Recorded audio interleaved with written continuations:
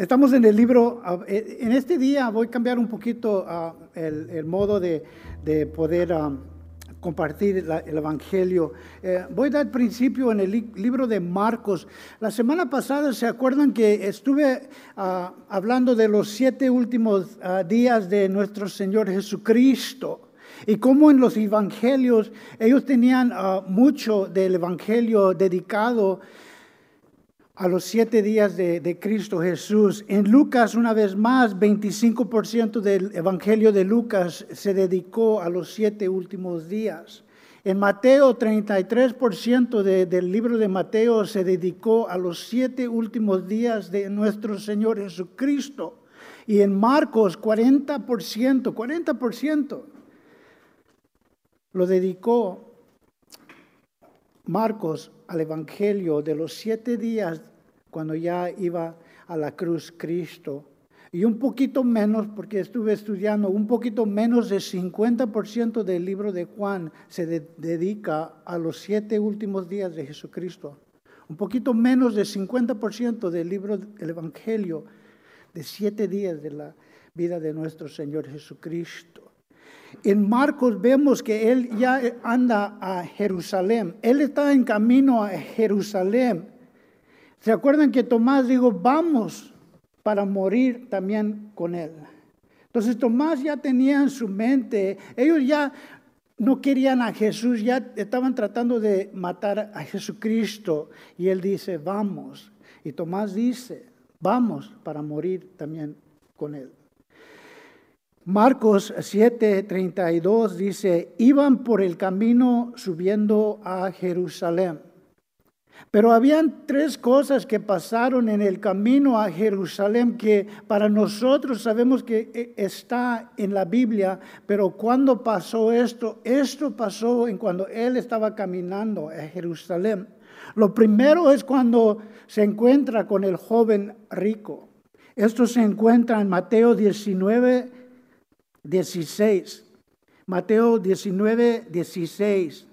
Entonces vino uno y le dijo, maestro bueno, ¿qué bien haré para tener la vida eterna? Entonces, ¿qué tengo que hacer yo para tener vida eterna? ¿Qué he hecho? Tengo que hacer yo. Y eso es lo que él está preguntando. Bien lo sabemos. Dice, entonces vino uno y le dijo, buen maestro, ¿qué bien haré para tener la vida eterna? En el 22 le da la respuesta a Jesús. Porque si es por obra, si es porque nosotros vamos a ser merecidos a entrar al cielo, les digo por seguro, cuando yo llego al cielo, yo voy a decir, yo vengo con Él. Yo vengo con Cristo. Yo vengo, Él es mi Salvador. Él es todo para mí. Y cuando yo entro al cielo, yo vengo con Cristo. Porque Él nos salvó. Pero este joven dice, ¿qué bien haré para tener la vida eterna? Y Jesús le dijo, si quieres ser perfecto, anda. Dice, vende lo que tienes y da a los pobres y tendrás tesoros en el cielo. Entonces primero vende todo lo que tienes y da a los pobres para ser perfecto. Y entonces dice esto que es muy importante, y ven y sígueme. ¿Se acuerdan que Tomás, pues, ¿a dónde van? ¿A dónde van? A lo mejor el joven le dijo, oye Tomás, ¿dónde van? ¿Y qué era la respuesta de Tomás? Vamos a Jerusalén, donde ya nos tienen encargo. Vamos con Él para morir con Él. Y este joven Jesús le dice, ven y sígueme. El camino no es fácil para nosotros, el cristiano. Y dice, ¿quieres entrar por obras? Vende todo lo que tienes y dáselo a los pobres. Y tendrás tesoros en el cielo. Eso es difícil. Eso es difícil. Y el joven, vemos y dice el 22, oyendo el joven estas palabras, se fue triste porque tenía muchas posesiones. Nosotros tenemos un sótano lleno de cosas. Un attic que allá arriba que tiene cosas que ni estamos usando. El Señor dice, ¿quieres ser perfecto? Deja todo. Y si nosotros pensamos en este mundo y las cosas que nos atraen en este mundo, van a fallar. El carro nuevo no es carro nuevo después de un mes, porque ves otro. Las posesiones, la casa se tiene que pintar y mantener. La ropa se gasta. Todo en este mundo se gasta. Oyendo estas palabras, se fue triste porque tenía muchas posesiones. Y Cristo está caminando a Jerusalén para dar su vida para nosotros. Y tiene un encuentro con un joven rico. ¿Qué tengo que hacer para recibir vida eterna?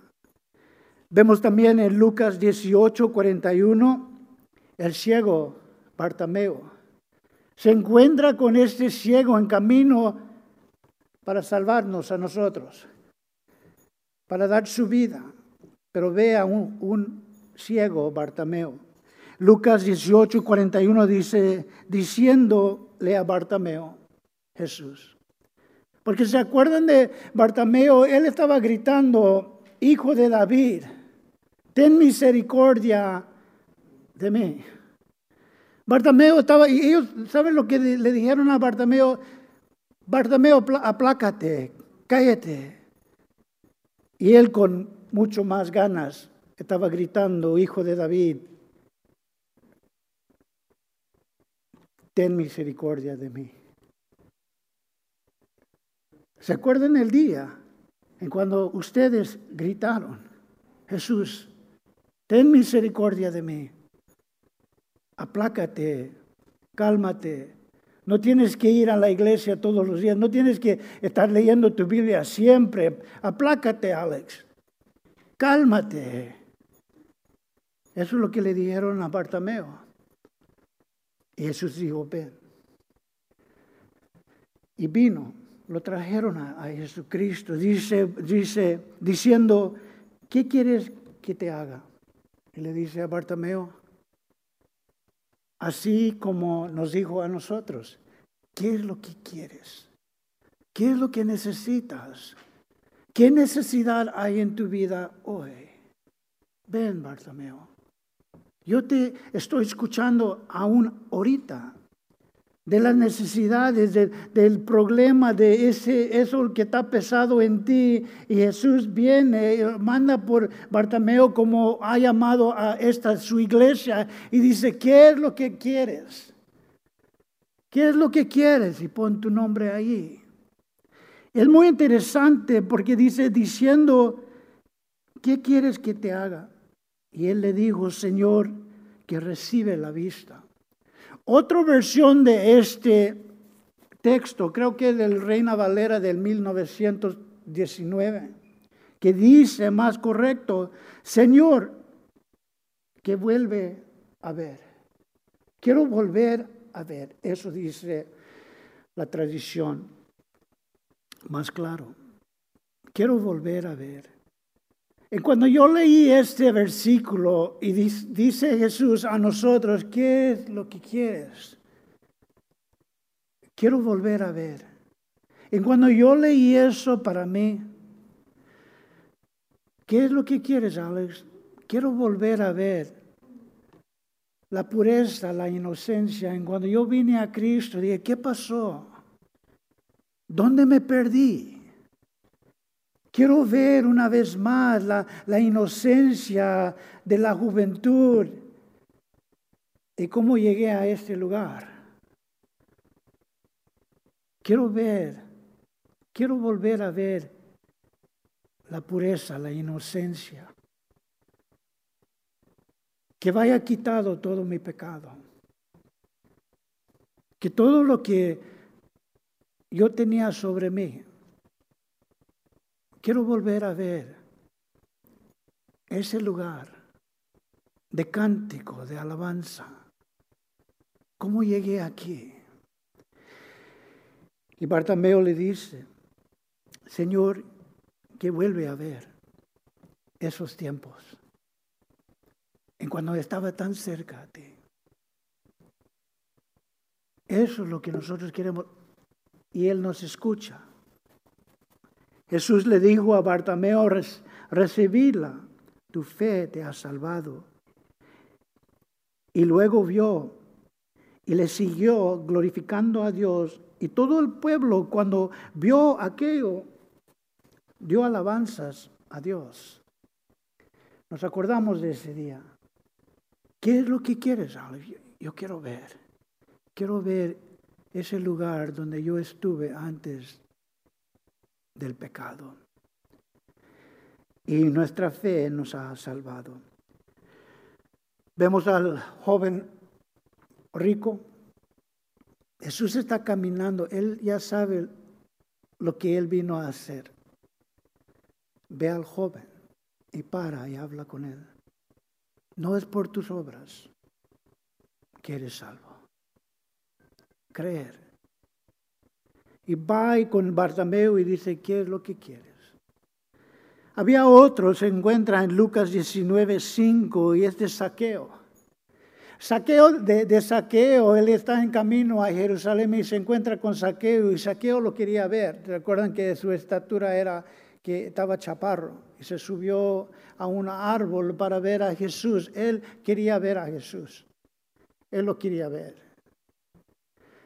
Zaqueo era el jefe de los publicanos. Esto quiere decir que de los que recibían el impuesto del pueblo y se lo daba a los romanos, él tenía gente abajo de él que eran publicanos. Él era un jefe de publicanos. Y en cuando Jesucristo viene a él, los que están alrededor de él y de Jesús dicen, mira con quién se junta, con pecadores. Eso se encuentra en Lucas 19:5. Dice, cuando Jesús llegó a aquel lugar donde estaba Bartimeo en el árbol, dice, cuando Jesús llegó a aquel lugar, mirando hacia arriba, y le vio y le dijo, Zaqueo, da prisa, desciende porque hoy es necesario que yo pose en tu casa. Jesús viene y ve a Zaqueo. Y dice, da prisa, baja, vamos a tu hogar, porque es necesario que yo pose en tu hogar. Este hombre era pecador, este hombre era jefe de los publicanos. Y Jesús viene a él, como viene a nosotros. Y dice, baja. En prisa. Baja. Porque Él viene y Él dice, baja, vamos. Porque en tu hogar es necesario que yo pose. Yo no sé qué está pasando en tu hogar.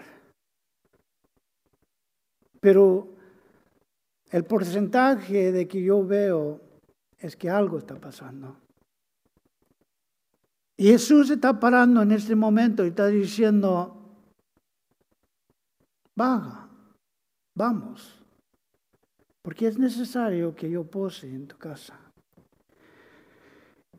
Vemos otro cambio en Zaqueo. ¿Se acuerdan que Judas dijo, podíamos vender esto por 30 denarios y dárselo a sus pobres? Y la iniquidad de Judas Iscariote. Pero vemos también en Zaqueo, en el 8, dice, entonces Zaqueo, puesto en pie en la casa, entonces Zaqueo, puesto en pie, digo al Señor, he aquí, Señor, la mitad de mis bienes doy a los pobres, y si en algún he defraudado alguno, se lo devuelvo 4 veces más. Esto no le dijo Jesús, vende todo lo que tienes y dáselo a los pobres. Eso nació de Él. Eso es un encuentro con Cristo. Cristo hace la obra y nosotros respondemos en amor. Por amor hacemos la obra.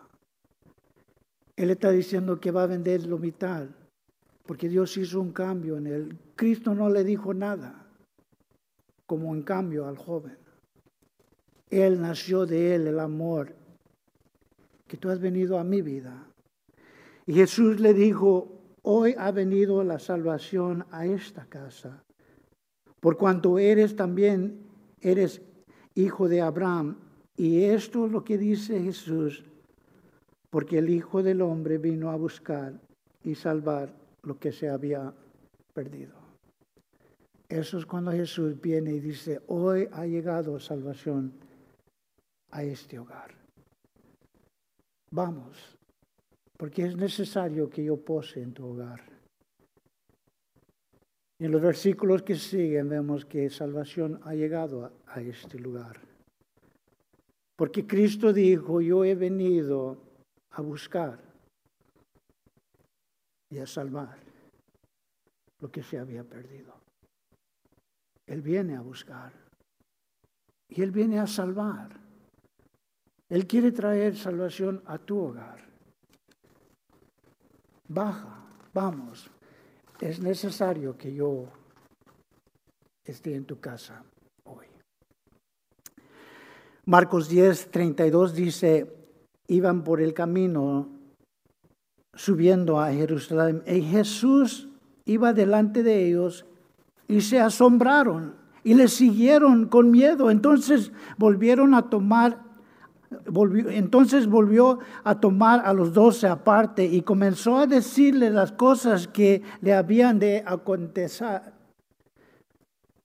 La cosa es que ellos se maravillan en Jesús, porque Él va adelante de ellos. Aún en donde nosotros estamos, la inseguridad del futuro.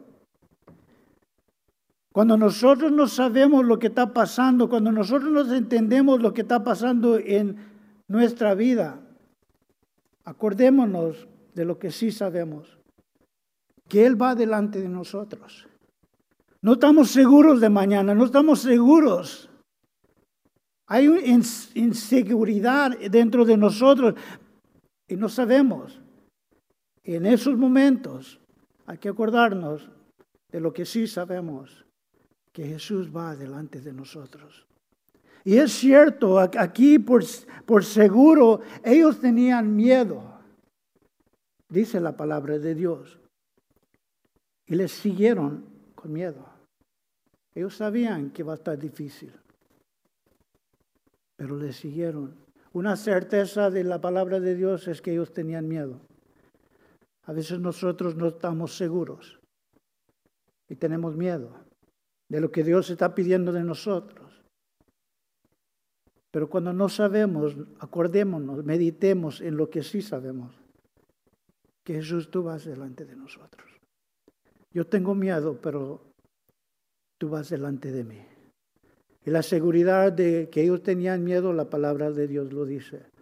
Pero también la otra seguridad es que y les siguieron.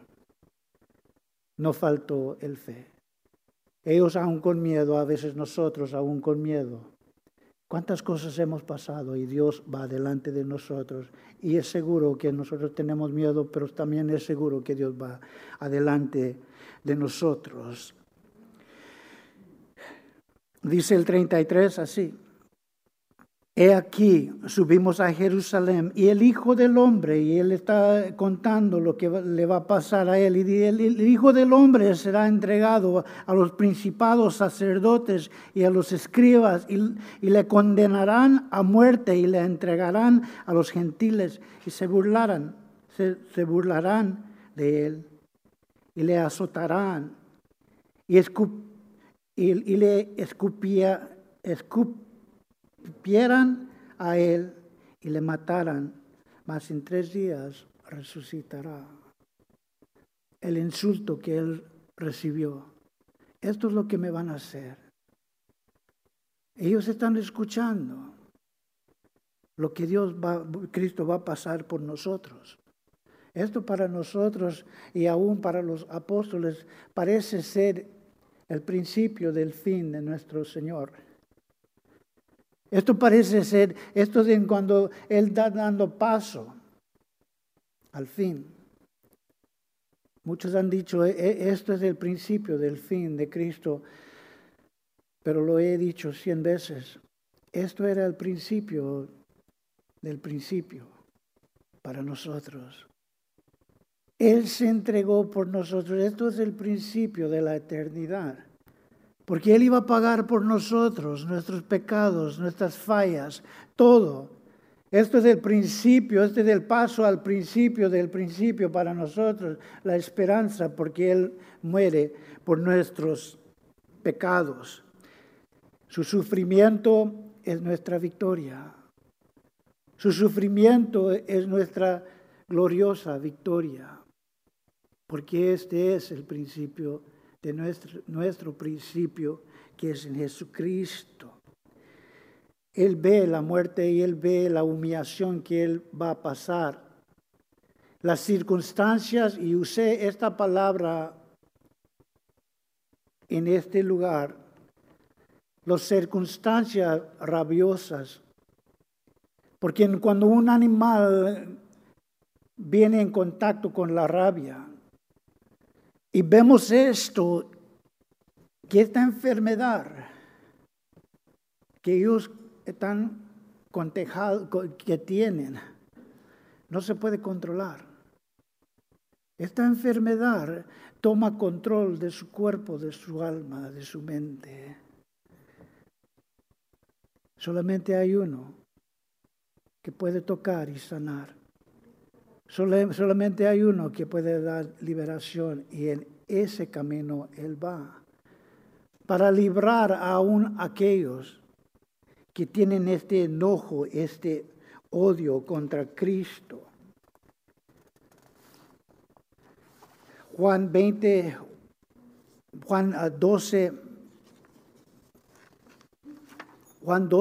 dice así. Y el siguiente día,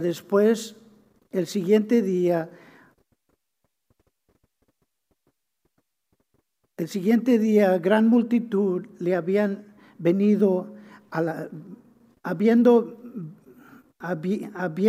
venido a la fiesta, y al oír Jesús venir a Jerusalén, tomaron ramas y palmas y salieron a recibir y clamaban: Hosana, bendito el que viene en el nombre del Señor, el Rey de Israel. Cuando Él llega a Jerusalén, en el camino, cuando Él llega a Jerusalén, dice: y el siguiente día, gran multitud que habían venido a la fiesta, al oír que Jesús venía a Jerusalén, tomaron ramas y palmas y salieron a recibir, clamando: Hosana, bendito el que viene en el nombre del Señor, el Rey de Israel. Déjame explicar un poquito del Pascua. Ellos están celebrando el día de Pascua. Ese es el día en cuando Dios libró al pueblo, así como Jesucristo nos ha librado de este mundo. Dios libró a los hebreos de Egipto. Y les mandó hacer algo en este día, en este festival. Ellos están celebrando este día. Ellos tenían que llevar un cordero puro y sin mancha. Escuchen. Puro y sin mancha al sacerdote. El sacerdote examinaba a este cordero en el día de Pascua. El sacerdote lo traían en casa por 3 días. Esto era mandato. Ellos tenían que recibir a este corderito. Vamos a imaginarnos. Este cordero sin mancha, puro, inocente, lo examinan los sacerdotes, no encuentran falla en él y lo traen en casa. Y ellos tenían que traer este corderito en casa. ¿Se imaginan los niños? Con gozo.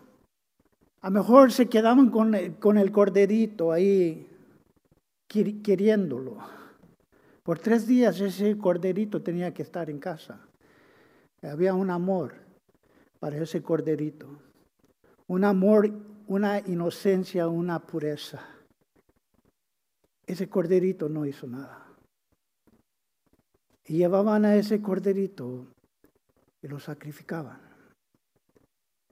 Y ponían el sangre sobre el poste de su hogar, arriba y a los lados. El símbolo de la cruz y la sangre del cordero.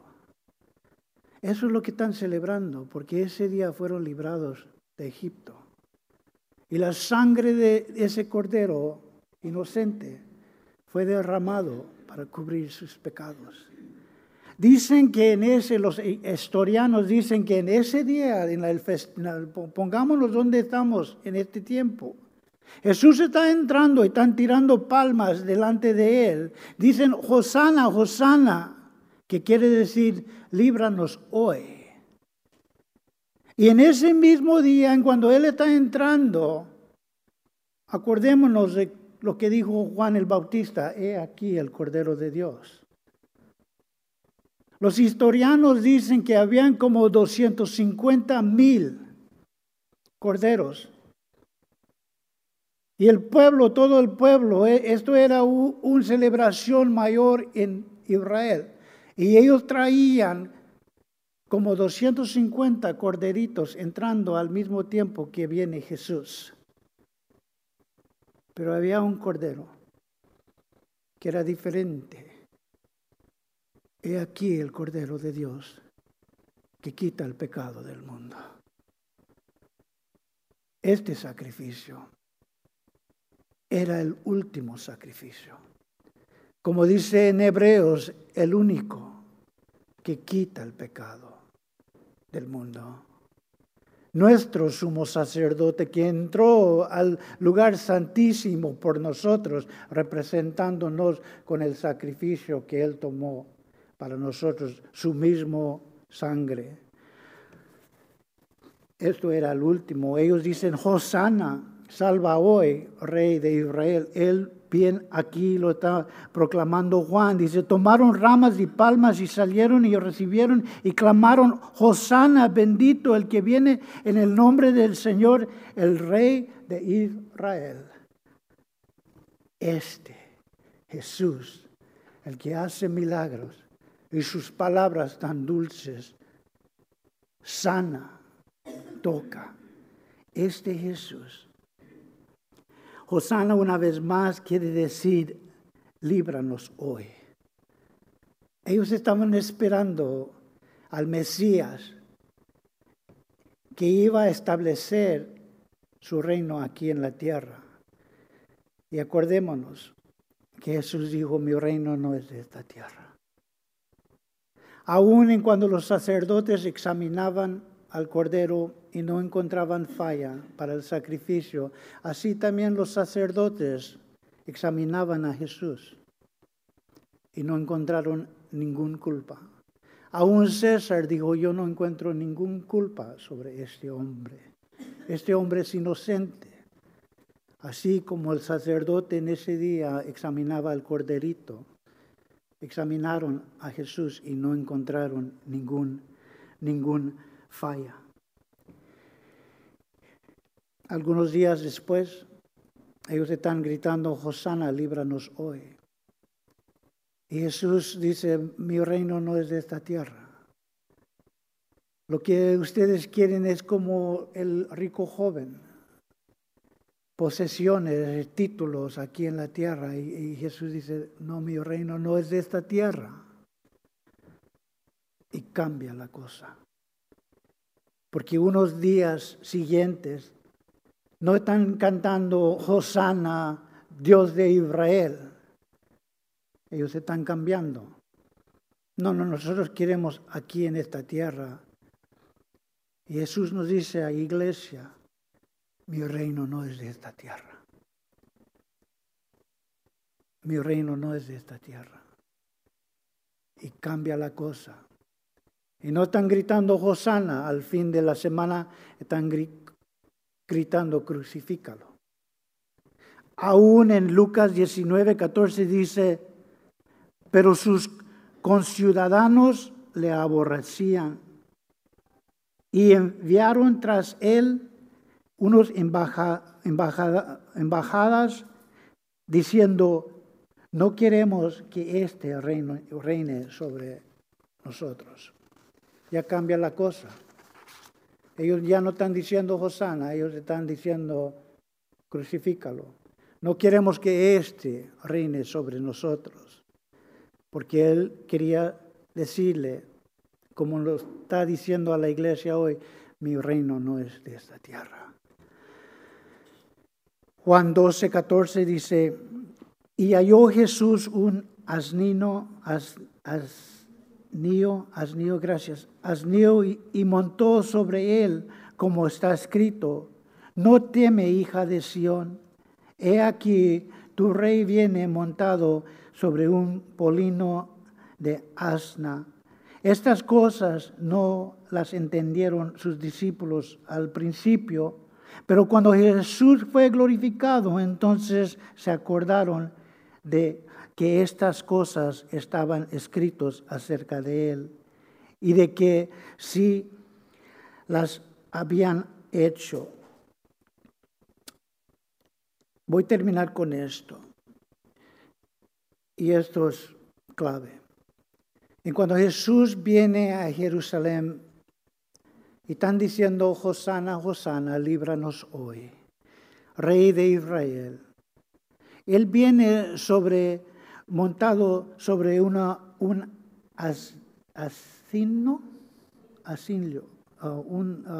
burro. Okay. Este animal es un animal no de conquista. Este animal, en cuando uno venía, el ejército de Roma, en cuando ellos estaban diciendo, Rey de Israel, y vieron a este hombre montado sobre un burro, ellos no temían, él no tenía un ejército. Él no entró a la ciudad con un ejército. Este animal venían los profetas, venían los embajadores, venían los que traían noticias de paz, no de guerra. Él no entró proclamando guerra. Él vino como el príncipe de paz. Este animal entraba a la gente de paz. Un profeta, un sacerdote, un embajador viene en paz. Él está enseñando que Él es el príncipe de paz. Él viene a nosotros humildes y manso, no militarmente.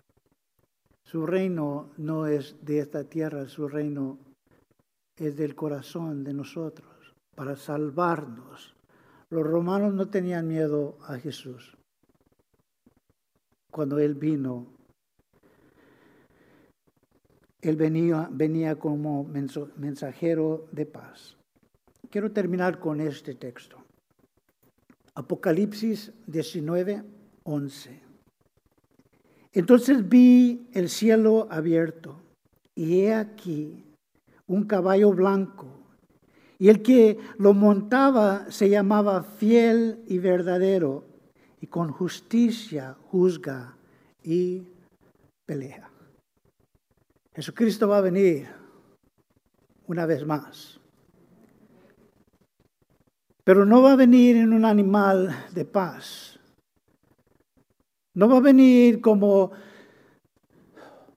proclamando paz. Esta vez viene en un caballo. Dice la palabra de Dios que viene montado sobre un caballo blanco.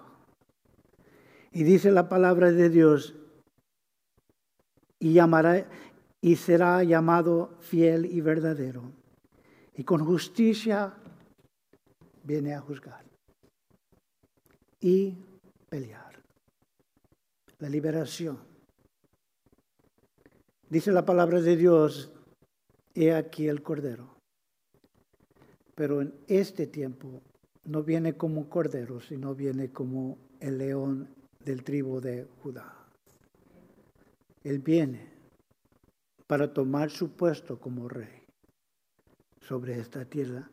Dice el 12, sus ojos eran como llamas de fuego y había En su cabeza muchas diamantes y tenía un nombre escrito que ninguno conocía sino él mismo. Estaba vestido en una ropa teñida en sangre y su nombre era el Verbo de Dios. Cristo viene una vez más, pero no viene así en un polino humilde, viene como rey, montado en un caballo. Viene con justicia a juzgar. Y todo lo que nosotros vemos en este mundo, porque como nosotros hemos estado orando por aquellos que vienen, buscando, iglesia, que nosotros podemos ser la respuesta, porque ellos viene mucha gente de muchos de nuestros países, con esperanzas, pero que ellos pueden encontrar a Cristo, porque ellos están buscando un reino aquí en la tierra, pero hay mucho más, hermanos, y Cristo viene por nosotros. Cristo es amor, y nosotros tenemos que compartir eso. Vienen a buscar algo, esperamos en el nombre de Jesús que ellos encuentren lo que están buscando, que es Cristo Jesús. Amén. Puesto de pie, por favor. Padre, te damos gracias por tu amor. Señor, sabemos que tú eres rey de un reino celestial y nosotros iremos a ese lugar un día. Así como el joven rico, que no perdemos la vista. Señor, como Bartimeo, yo quiero ver tu gloria. Yo quiero ver una vez más la simpleza, Señor, de este mundo y amarte a ti. Señor, que nosotros pronto podemos venir, porque tú llamas. Tú quieres ir a nuestros hogares. Y toda la injusticia que nosotros vemos en el mundo, tú vas a venir a rectificarlo. Y te damos gracias. No lo entendemos todo, Señor, pero sí sabemos que tú vas adelante de nosotros. Te damos gracias. Y te pedimos esto en el nombre de Jesús. Y su pueblo dijo, amén. Que Dios los bendiga, hermano.